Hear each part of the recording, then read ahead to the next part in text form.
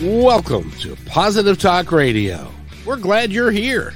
I'm Kevin McDonald, your host for this grand adventure, and I thank you for joining us. You see, our mission is to create a positive, personal connection to all things with courage and love. We invite terrific guests, interesting topics, and great conversation, all in a fun, entertaining way. And we always manage to learn something, too.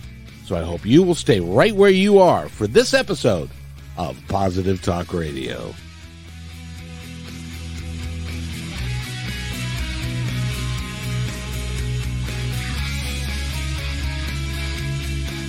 And welcome everybody to another episode of Positive Talk Radio. My name is Kevin McDonald, and I am glad that you're here because we've got a wonderful guest for you today. Somebody that's had a terrific and at times difficult life experience. And we're going to talk about all of that. She's a psychologist, correct? You're a psychologist, right? Social worker, psychotherapist. Social worker, psychotherapist. I should have got that at the very beginning is what I should have. But because I'm such a professional, there are times when it just doesn't work out that way. But Shanae Osborne is with us. And how are you, my dear? How are things? I am great. Thank you. I'm just happy that it's sunny here in New York. So we're happy here.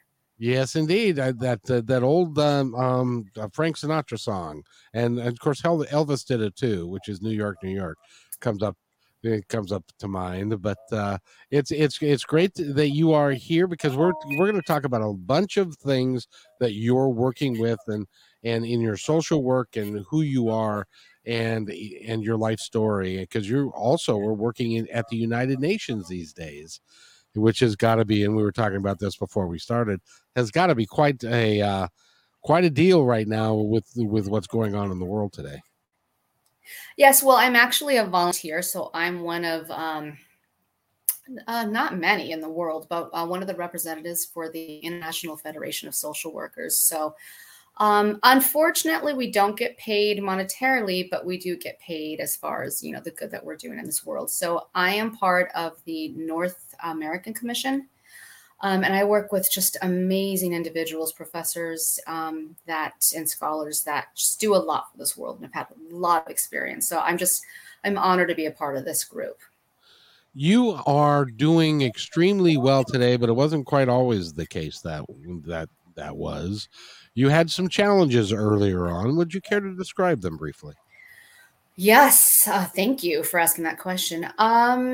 Well, I basically, to put it in a nutshell, married the wrong man. I was naive. And as we age, we start to learn what we don't know. And when you meet someone that is a narcissist, they are really good at convincing you and manipulating you. So, my ex convinced me of a lot of different things, but one of the things he did was forge my signature on some documents. That landed me with a lawsuit, eventually a judgment with the SEC, stating that I'd stolen money. And when they called me, I said, who did I steal from and when? And I said, listen, please take my phone records, take my emails, whatever you'd like, take those. But of course, trying to fight with the government is just not going to work, especially when you have no money. Life with my ex was full of ups and downs, private jets, a few months later, we're hotel hopping. I have 3 boys. They are now 15, 12, and 8. But they were a lot younger at that point, and life was extremely unstable, sometimes with no food. What happens with the narcissist is that they really try to isolate you from family and friends. And because you believe that narcissist, you end up, believing that what they're saying is true. And so that happened to me, which, as funny as that seems, is kind of a blessing in disguise because it helped me grow into the person that I am today. That's one of the things that I want to make sure that we get out there is that your experiences and your sum total of experiences throughout your life are there to develop who you are today. Because without those, you wouldn't know. And living with a narcissist that you didn't even recognize that he was a narcissist for a long time, did you? No, not at all. And many times you don't recognize a narcissist, to be perfectly honest. It's until you start to, put 1 + 1 and it's not equaling 2 anymore. And when you start to look at these things, I remember he would take some words that I would say. He's like, no, no, no, you misunderstood that. And I go, I could have sworn a narcissist will make you feel crazy. Well, and but their whole design about what they're doing is manipulating everything around them. Absolutely. And they do it with, I don't understand. You must have, and help me here, because you must have some kind of a weird mind to be able to think in terms of life being like a chess game, that I'm going to do this, then this will cause this, and then I can get this done. And then that seems to be a lot of work to me. It does seem to be a lot of work. The unfortunate part for some, not all narcissists, is that they actually think that what they're doing is right, and they really don't think they're doing anything wrong. Oh, really? So that's the sticky point. And so you and me, we'd look at someone on the outside, and I have to say the outside because I was on the inside. We'd say, how can you be with that person? Like, do you not see this? But when you're on the inside, it's a very different story, which millions of people are living with today. And so you have made it your kind of your life's work to help people understand that and to get out from under it. Absolutely, because when you finally figure it out, when I started figuring things out, I thought, I'm gonna keep a journal, and I'm gonna write the things, and then I would, manipulate him, if you want, for lack of a better term, and say, I have a learning ability that you know about, so can you repeat that one more time, just so I make sure I understood you, because it's not you, it's me. So that really helped me to kind of make sure that I was hearing things correctly.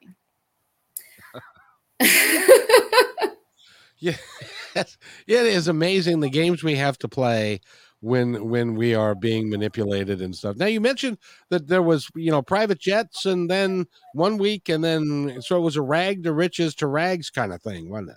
Absolutely. A huge amount of inconsistency.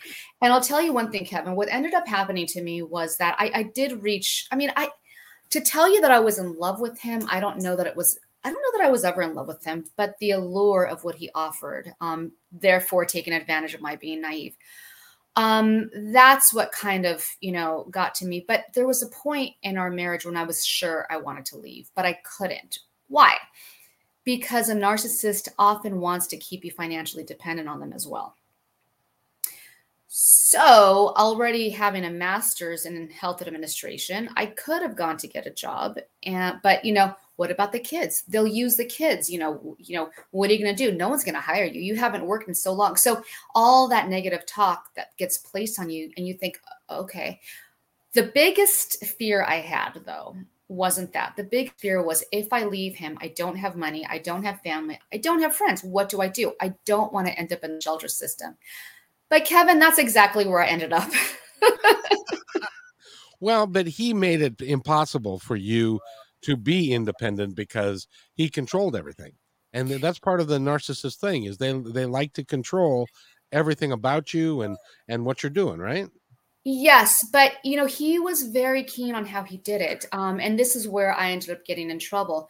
So later down the line, I start to find out, why was everyone else in charge of bank accounts? And I like things that did not make sense. But it seems now that I've, figured it out, that he ran out of people to con. And so he came to me. He's like, listen, we need a bank account. He was a trader, among God knows what other things.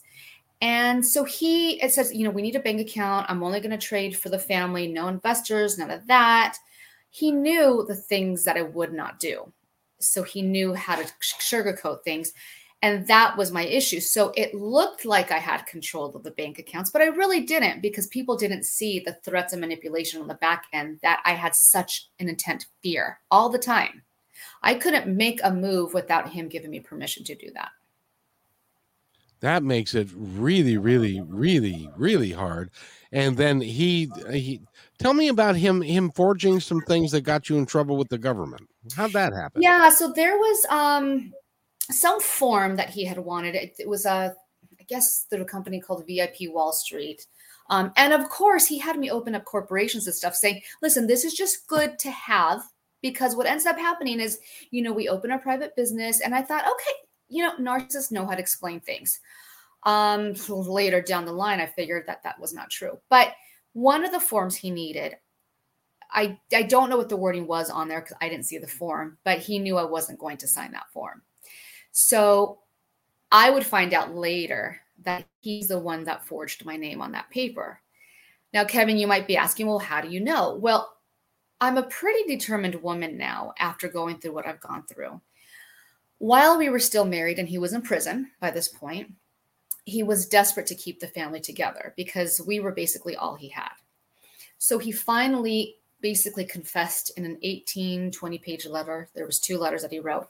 And he states in that letter, yes, I forged your signature because I needed it signed, because I knew you wouldn't sign it, and I needed that. So he actually writes that he forged my signature. Well, that signature is what got me landed in a lawsuit with the SEC, hence now a judgment. Hence being accused, and this is something that I want people to know too.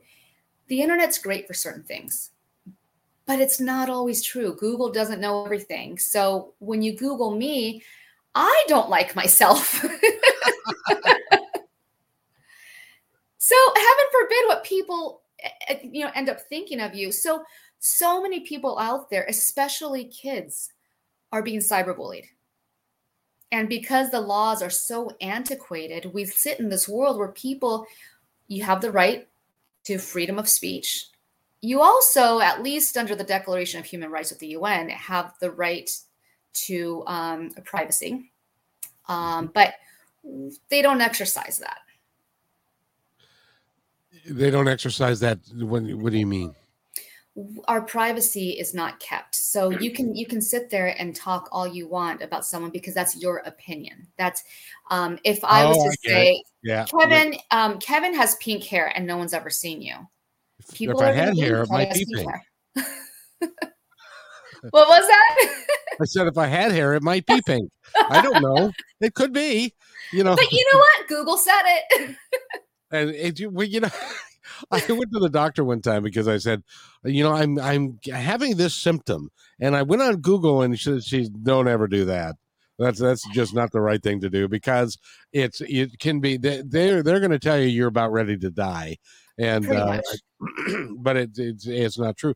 So the online stuff, and it's changing so fast that I'm not sure the laws could keep up with it anyway. I don't think so, only because laws take so long to actually get implemented. So by the time that something gets implemented, it's already time to change it again. Exactly. And it makes it really, really tough. So he's in he's in jail.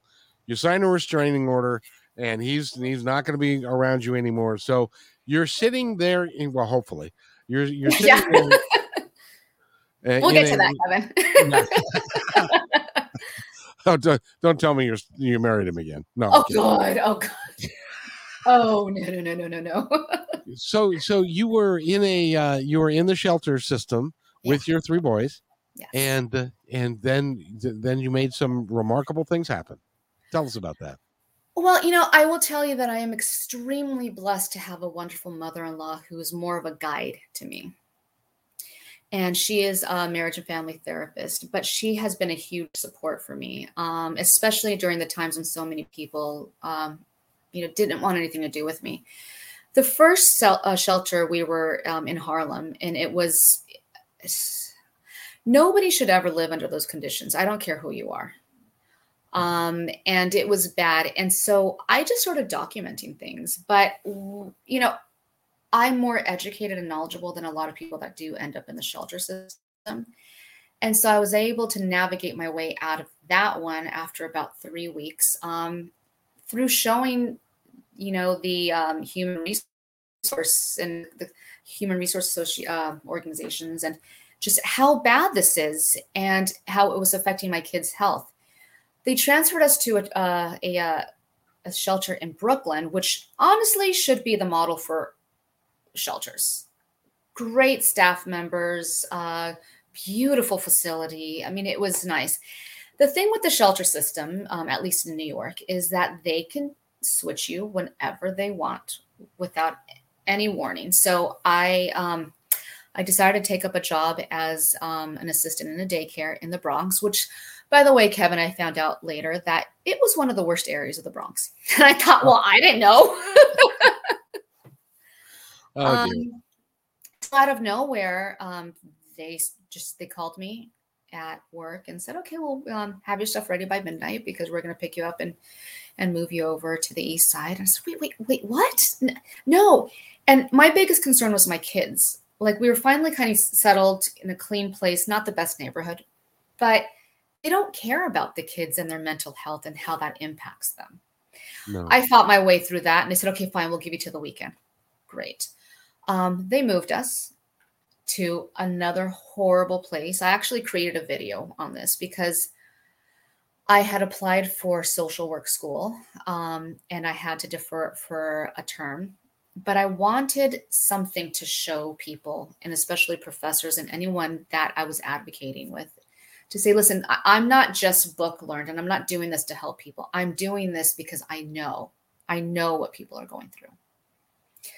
So it was a difficult time. I fought for a week. The lady, the director at the Brooklyn one, really liked me. She held our apartment for about a week. I fought, and I kid you not, till the very last minute, I was able to get a transfer again.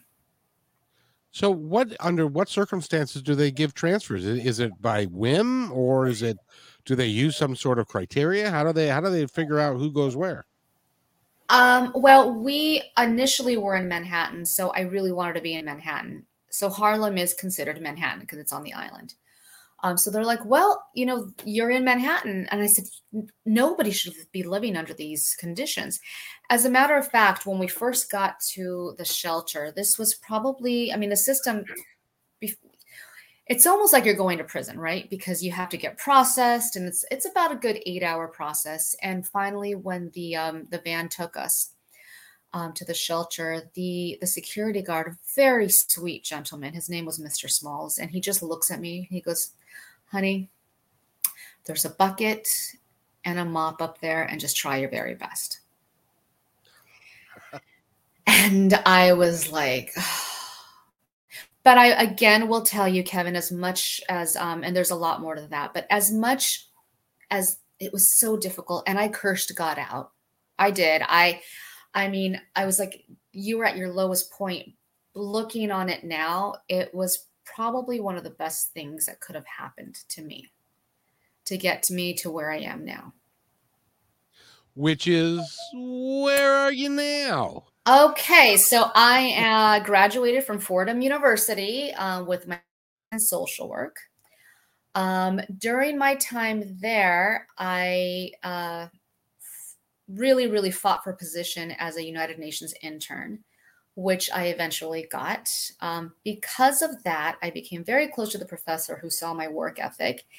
And I was one of two interns one of two students chosen to be the IFSW, which is the International Federation of Social Workers, to be one of their interns. So there's only two students chosen to do this, to represent over 5 million social workers in the world. Wow. Yeah. And so because of that, and because I was determined to do something with my experience, I ended up winning an international award for my research and presentation on the unseen abuses, because I really want people to know what psychological and emotional abuse is, how that affects you, and how also financial abuse isn't just the abuse for the elderly, but also people like me. So I ended up getting a position by graduation to be an official UN representative with the IFSW. And then I just found out just yesterday, the day before yesterday, I had written an article for the New Social Worker, and they published my article on being a global social work student during COVID. Oh gosh, what else? I'm also now a co-editor of a couple books that are going to be coming out called Behavioral Science in the Global Arena. Well, and you're also working with Peaceful Way Psychology, right? And I am working with, two organizations. I'm working with Peaceful Way Psychology, which I'm working as a psychotherapist there. And I'm also working with comprehensive counseling. And that's usually with lower income individuals. So, what is it about you? And I'm really curious about this because you were with a narcissist and it ended badly. You ended up in the system, and you had 3 boys you were trying to raise, and all of that. It would have been very easy for you to just shut it down and say, "Oh, I'll just survive." Yeah. And but you decided not to take that path. Why was it? What is it about you that made you different than that? I think the first thing was anger. That'll do.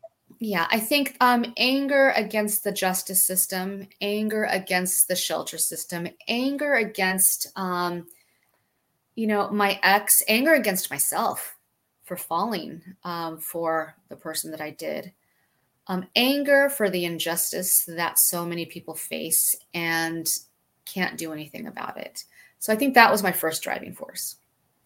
It's interesting that you say that because there is, and I know you know this because working with social workers and there's a lot of injustice in the world. Absolutely. There is a tremendous amount. And, I think the greatest injustice is that general people like you and me, are not heard. We're not considered. It's people with money that can buy their way out of lawsuits or find the best attorneys. It's those rich people that can get themselves out of situations that others can't. Education. If we look at those that really, really grow and become quite financially successful, there has usually been, some financial cushion for them. And that's not all, because there are a lot of people that have worked really hard. But in this day and age, it's pretty hard. It really is. And there is, what do you attribute? I know you've thought about this a great deal. What do you attribute to the disparity in opportunities that we have in our country and around the world? Because there seems to be, especially when we're talking about women, that there's a lot of disparity in the opportunities that people are given. What do you think that's all about?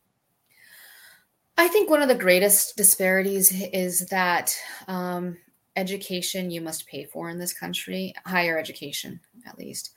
Healthcare.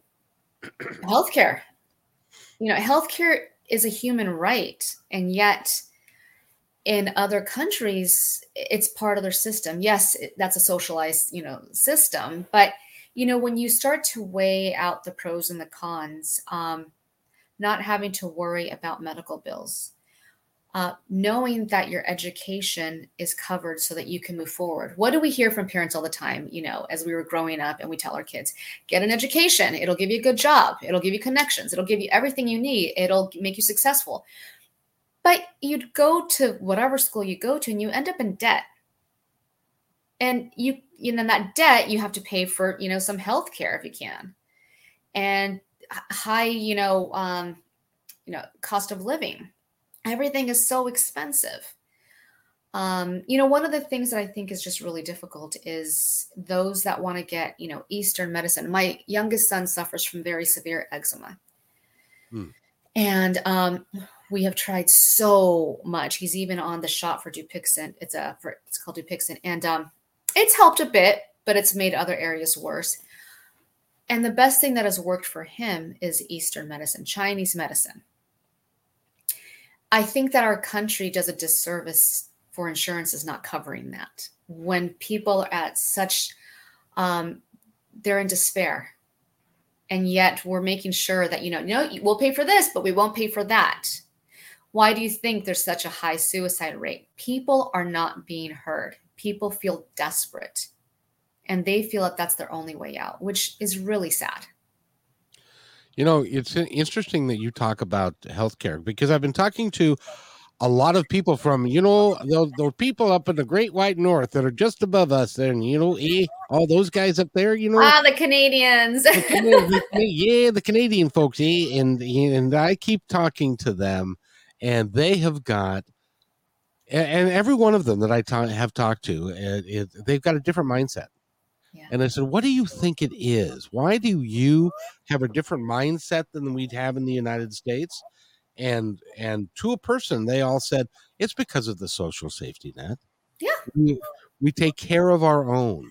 We Yeah. make sure that if you need to go to the hospital, you can go to the hospital, and then you don't get $1 million bill, which is what happened to my brother-in-law, which is why he took his own life 20 Yes. years ago, Yes. because his wife got very ill. So they don't think in terms of survival of the fittest, which is capitalism at its finest, and that's that they think in terms of working together to help each other. I think that that's the direction that our country needs to go. What do you think? Absolutely. Thankfully, as I get a global perspective on this, is all socialized medicine great? No. But there is something to be said in the psychology of the mind when it comes to knowing that, well, if I get sick, I'll be okay. I'll get the help that I need. Will it be delayed? Possibly. Is it hard to get? Possibly, but you know that it's there. And therefore, that kind of takes a little pressure off you, right? Mm-hmm. But for us in this country, how many people have not gone to a hospital or to the ER because I don't want that bill? I can't afford it. One time, my oldest son was quite young and he has severe nut allergy. To get an EpiPen, for some reason, at some point they had raised it to $300, and this was at one of the points where we were on our down. And I thought to myself, this is a life-saving medicine. Heaven forbid he gets exposed to a nut. But Kevin, I'm going to tell you, I think it's all about money. It is. Let's keep the Americans sick, because if we keep them sick, we'll give them more medicine. Who gets rich off that? Pharmaceutical companies. So let's just kind of, and by the way, I'm just going to tell you, I was a pharmaceutical rep when I was in my 20s. So I'm just kind of throwing that out there to be transparent. then that in many cases the doctors get samples of prescriptions, and they deal in terms of prescription rather than natural healing, natural medicine. And most doctors, I'll give you an example. Most doctors in this country have got less than a semester of nutritional information that they get in through medical school. Yeah. So they don't look at nutrition as a viable way to have great health. Absolutely. Kevin, obviously, that we've spoken about this before. I've been stressed. My body is kind of stuck in that the PTSD. It's stuck in that fight or flight mode. I've noticed changes in my body. I don't like them. Just as far as how I feel sluggish, my digestive system not so great. And so I was speaking to a friend of mine, and she says, "You need to go get checked." And I said, "Well, I went to the doctor, and they told me everything's fine." She goes, "No, you need to get checked." She goes, "It's a little pricey, but they'll work with you." And I said, "Okay, well, I'll go." And thankfully, my mom, was able to every once in a while help me. But I really try to not take from anybody at all. But I decided to go to this wellness center, and they take your blood. They give you 30 pages of your blood work 2 weeks later to show you, well, this is what you're deficient. And long story short, they're trying to work with me with supplements. Things that you can just get, not, natural healing and supplements, not get on the statin and get on the high blood pressure. Not that. You know what they say? That's going to make you even sicker. Yep. So there's something to be said about being able to, allow people to have different options, Eastern medicine included, but because, they want all the research, it just doesn't get paid for. Well, as you may or may not know, I'm sure you probably do, but the FDA does not have a team of scientists at our beck and call that are there to make sure that everything is the way it's supposed to be. Most of the research is done by the company submitting the request for a particular medication. They do not even talk about Eastern medicine or natural health, and they don't test any of the pills.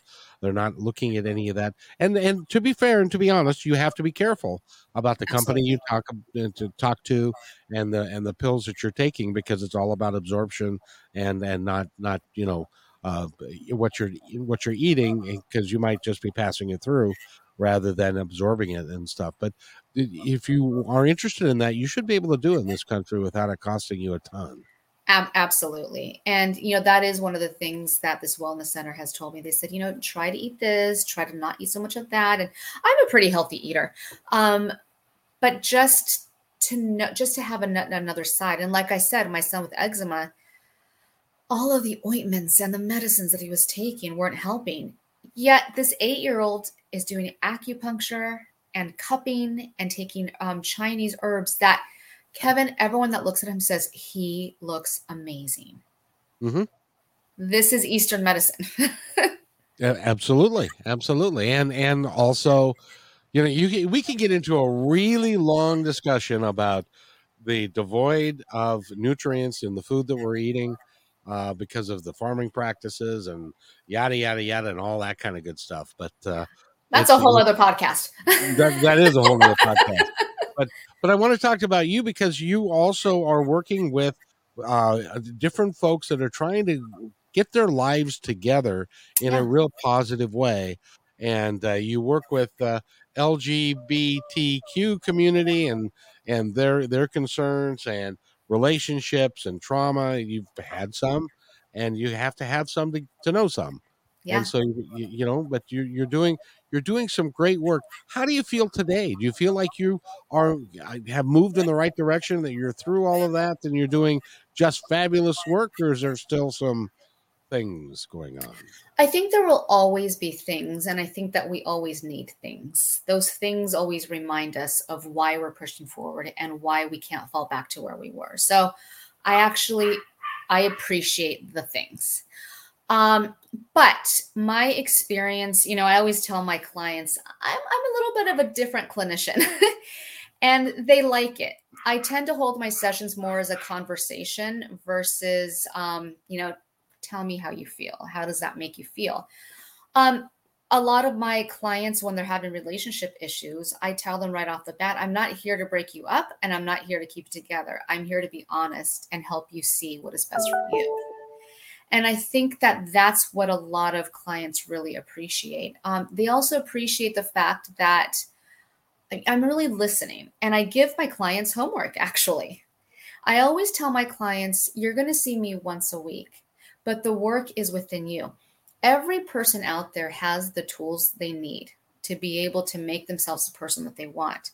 The problem is that life keeps pushing us down, and we end up thinking negatively of ourselves. We think that we can't do it. So as a therapist, I tell my clients, I am simply here as a guide. I'm here to empower you. I'm here to show you how to use your tools.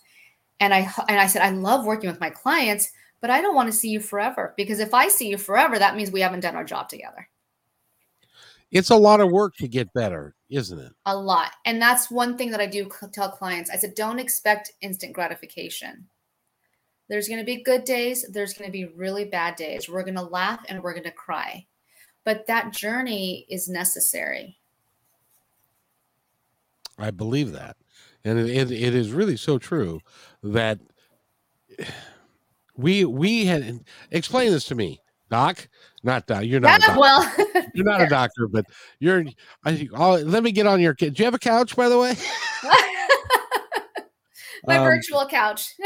Yes, your virtual couch. Why is it that so many of us are not able to get out of our own way? Is it because of the stories that we've told ourselves and that other people have told us and about ourselves from when we were small children, that we can't seem to get out of our own way and we know what we want, some of us, and we still can't get out of our own way? What is that mechanism like? There's a lot there. I mean, it depends on the client. One of the things that I think people should look into is, if you start to see a pattern, is there generational trauma? Generational trauma is something that, has just happened generation from generation to generation. the indigenous population, I'm part of also the NGO committee of the rights of indigenous peoples. So, working and seeing what happens with all the different indigenous populations around the world, the indigenous population says, take care of your 7 generations. What does that mean? You know that one. I do. I use that one all the time, but tell our audience what that means. Yeah. So, the generations before us are, you want to leave a sustainable future for the 7 generations that are going to be coming forward in the future. And those ancestors that we had, they have kind of, lived their life the way they have lived. So we want to be able to live our life so that we keep a sustainable future for the 7 generations before us. Now that's I actually just used this with a patient today. Especially when there's alcoholism. Where did that come from? Well, mom and dad may have drank, right? Grandma and grandpa may have drank. Now, there is a point where someone says, I've had enough. No, this something's not right. And that's breaking that part of the 7 generations, breaking that trauma, breaking that cycle. You have to break the cycle or it will repeat. And it happens with abuse. It happens with sexual trauma. It happens with all kinds of stuff that somebody has to have the intestinal fortitude to break the cycle. Absolutely. So to your question, to your point, why don't people do it? Why do people do it? I think one of the biggest reasons people don't do it is fear. People want instant gratification. People don't want to take the journey because it's not easy. So there's a lot of different things, especially if you were in a relationship with abuse, you really don't think you can do it. Well, so-and-so told me I couldn't. And look, I haven't done anything with my life and I can't afford an education. I can't is what we constantly hear. So what about those that do it? And I am one of those. That's where I said earlier, anger. I want to be someone. I want to do something. And because the bottom really sucked, I don't want to go there again. That's motivation in and of itself. But, I think also if people have children, I think for them, my driving force was my children. And, people don't look at the psychological trauma that impacts children. So the international award that I won, I really based it on myself a bit. And I thought, well, what is it? Because I was trying to protect my kids. Well, it's about 33% of children that may not experience trauma, psychological trauma, emotional trauma, verbal abuse. They may not experience it, but if they hear it or witness it, they now become part of that cycle. Now, if they don't get the help that they need, what ends up happening is that about 33% of those people will move on to go into abusive relationships. And now our cycle continues, which is why my desire to create heightened awareness of these unseen abuses is just really a passion of mine. Well, even in family situations where, as an example, dad is distant. Well, it's because grandpa was distant. Yeah. And his dad was distant. And that's just the way men are. We're just not loving and we're not going to be huggy and all that kind of, that's not manly. And so it becomes a blight on the kids, and it turns around unless somebody is willing to make the changes. They end up doing the same thing that their parents did. Yeah. And they don't even recognize it. So this is something that I do a lot with patients, and it's a difficult process for them, but they understand why I do it. And I'll take an example of a client that I saw today. Well, my dad was just really angry all the time. But why? Well, I don't know. No, you do know. Why? Well, I mean, his mom and dad, and then this happened and this happened. Okay. So why do you think dad's angry? You find out, oh, dad, with your example, oh, dad didn't give enough. Why? So I keep asking the why, and you kind of create this pyramid, and they go, oh. There's always a aha moment in there somewhere. Yeah. That it's like, oh, now I get it. Well, I say it's like in my case, my father, who as he got older became a wonderful man, but when he was working and was younger, he wanted nothing to do with the kids. Yeah. Didn't like kids. He Mhm. had kids because everybody had kids. He got married when he was 21 because that's what you did back then, and so, but it was a repeat of the cycle that needed to be broken, Yeah.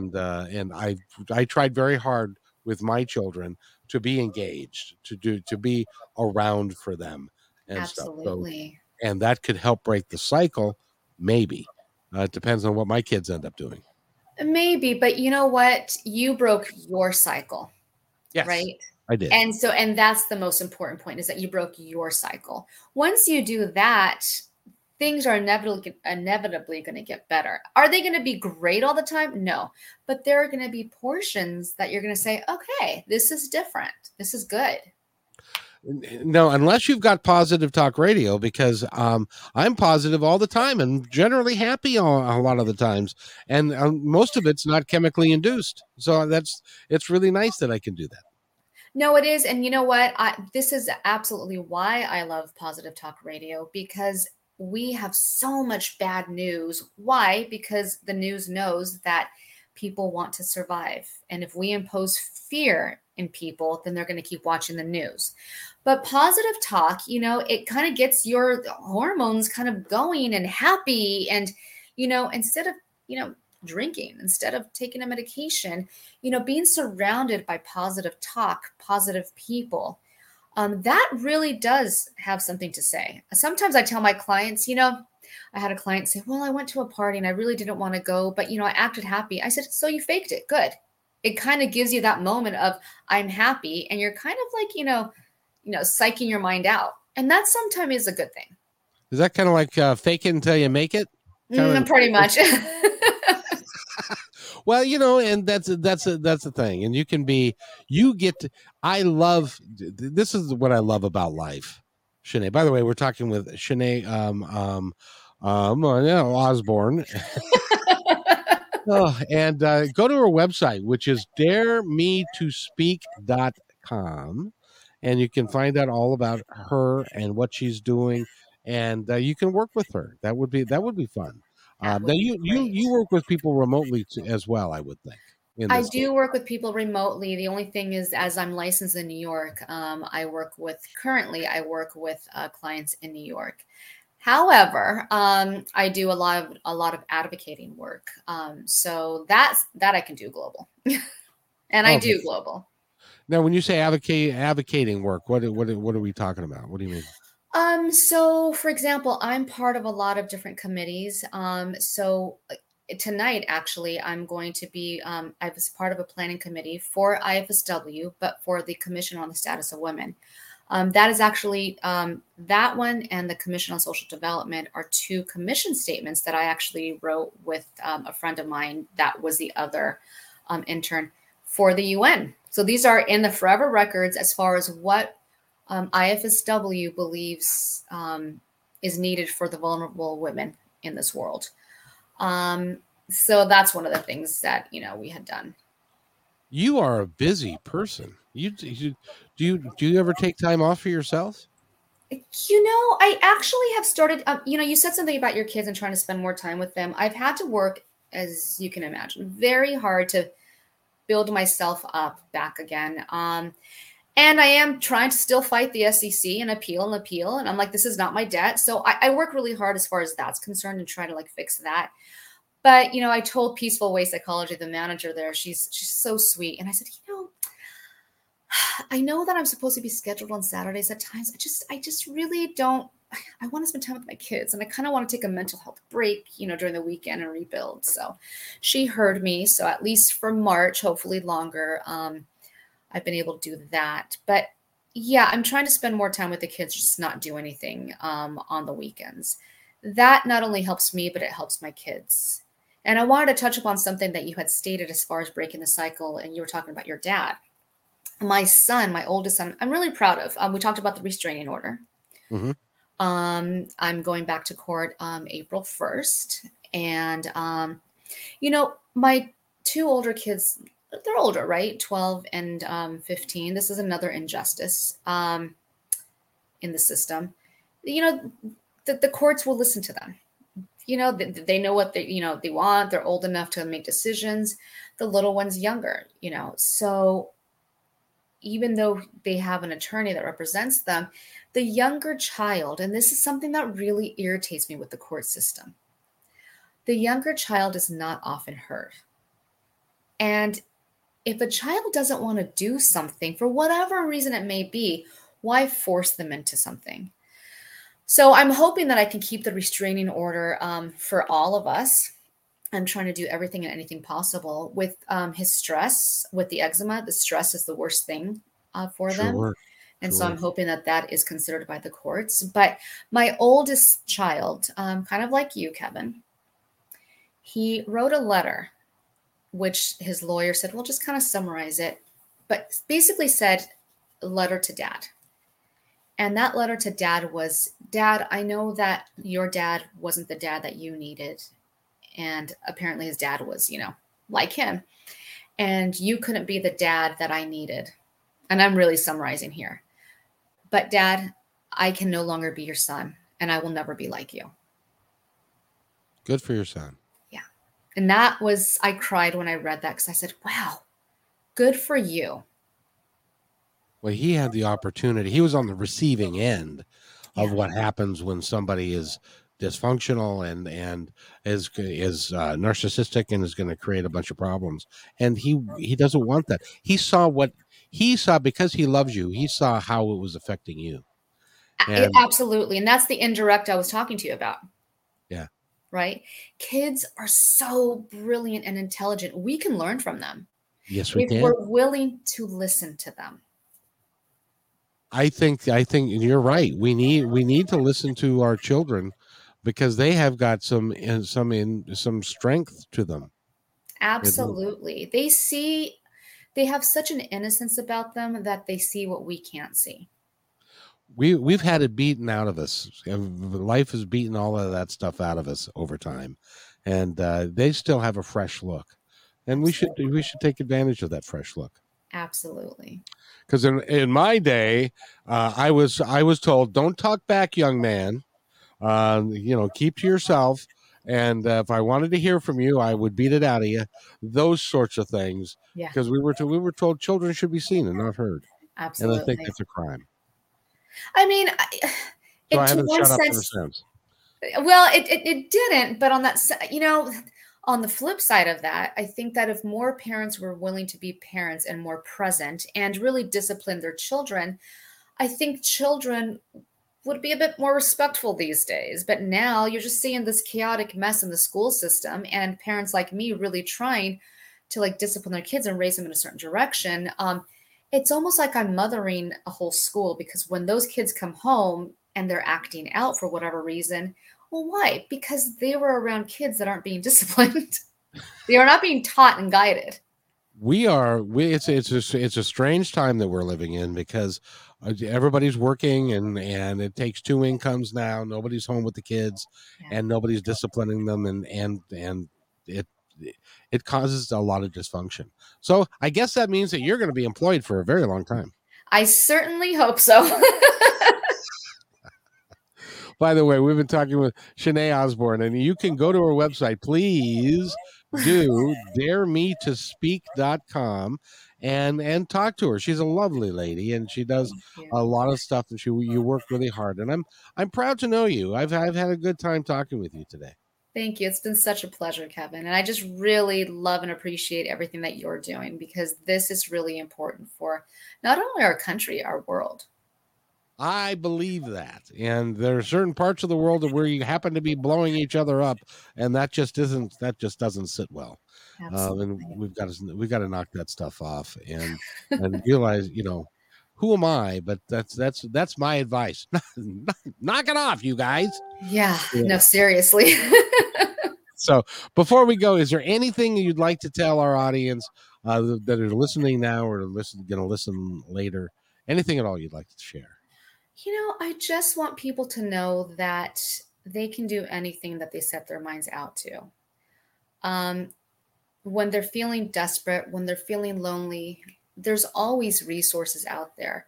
Even the Positive Talk Radio, I think, is really important to just listen to, know that life isn't going to be really difficult. If you're in a relationship that is just, you realize it's not working for you, figure a way out.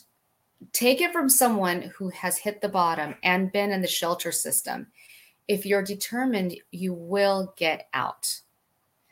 But I just hope that, people start to recognize what psychological abuse is, emotional abuse. Protect your children, protect yourself. And I hope that the judicial system decides to actually start listening to people that matter, because there's a lot of people that need to be listened to and a lot of injustice that needs to become just. Absolutely. And I want to thank you very much for being here. And just as a reminder to people, when you wake up in the morning, your life at that particular moment and in that present moment, your life is empty and meaningless. So that means that you get to fill it up with whatever you want to fill it up with, and you get to assign whatever meaning you want it to have. And so it's an extremely powerful thing if you look at it that way when you get up every day and say, how am I going to make an impact today? A positive impact. And I think the best part of it is, if you have enemies or people that don't like you, beat them at their own game. Be the person, prove them wrong. I think that has been my biggest thing, is I'm trying to prove people wrong. And Kevin, I thank you for letting me tell my story, because not many people have heard me. I haven't been able to get out there. And there's millions more like me that I would love to speak to and really try to create awareness so that there can finally be justice. You are a smart person, and I would love to have you back. Can you come back and we can talk about abuse and we can talk about trauma and that kind of stuff? I would absolutely love that. That would be such an honor and a pleasure. Thank you, Kevin. You're on my list. Don't go far. You are too much fun, Kevin. It's been such a pleasure. Thank you so much. I've really enjoyed it. And you have yours. You've got a meeting to go to and all that. And it's, what is it? 5 o'clock, 3 o'clock, 4 o'clock there. So you have yourself an awesome day. Stay right there. And I got to do this, and I'll be right back. Thanks for enjoying this episode all the way to the end. Please give us a like and subscribe to this channel. This has been a production of kmmedia.pro. Please visit our website, oddly enough, named kmmedia.pro, for more details about us and our mission, which is to provide great positive programming designed to inspire us all. I'm Kevin McDonald, and I'm proud of these shows, and I truly hope that you'll like them and share them with friends and family. So on behalf of our entire team, remember, be kind to each other, because each other's all we've got. We'll see you next time.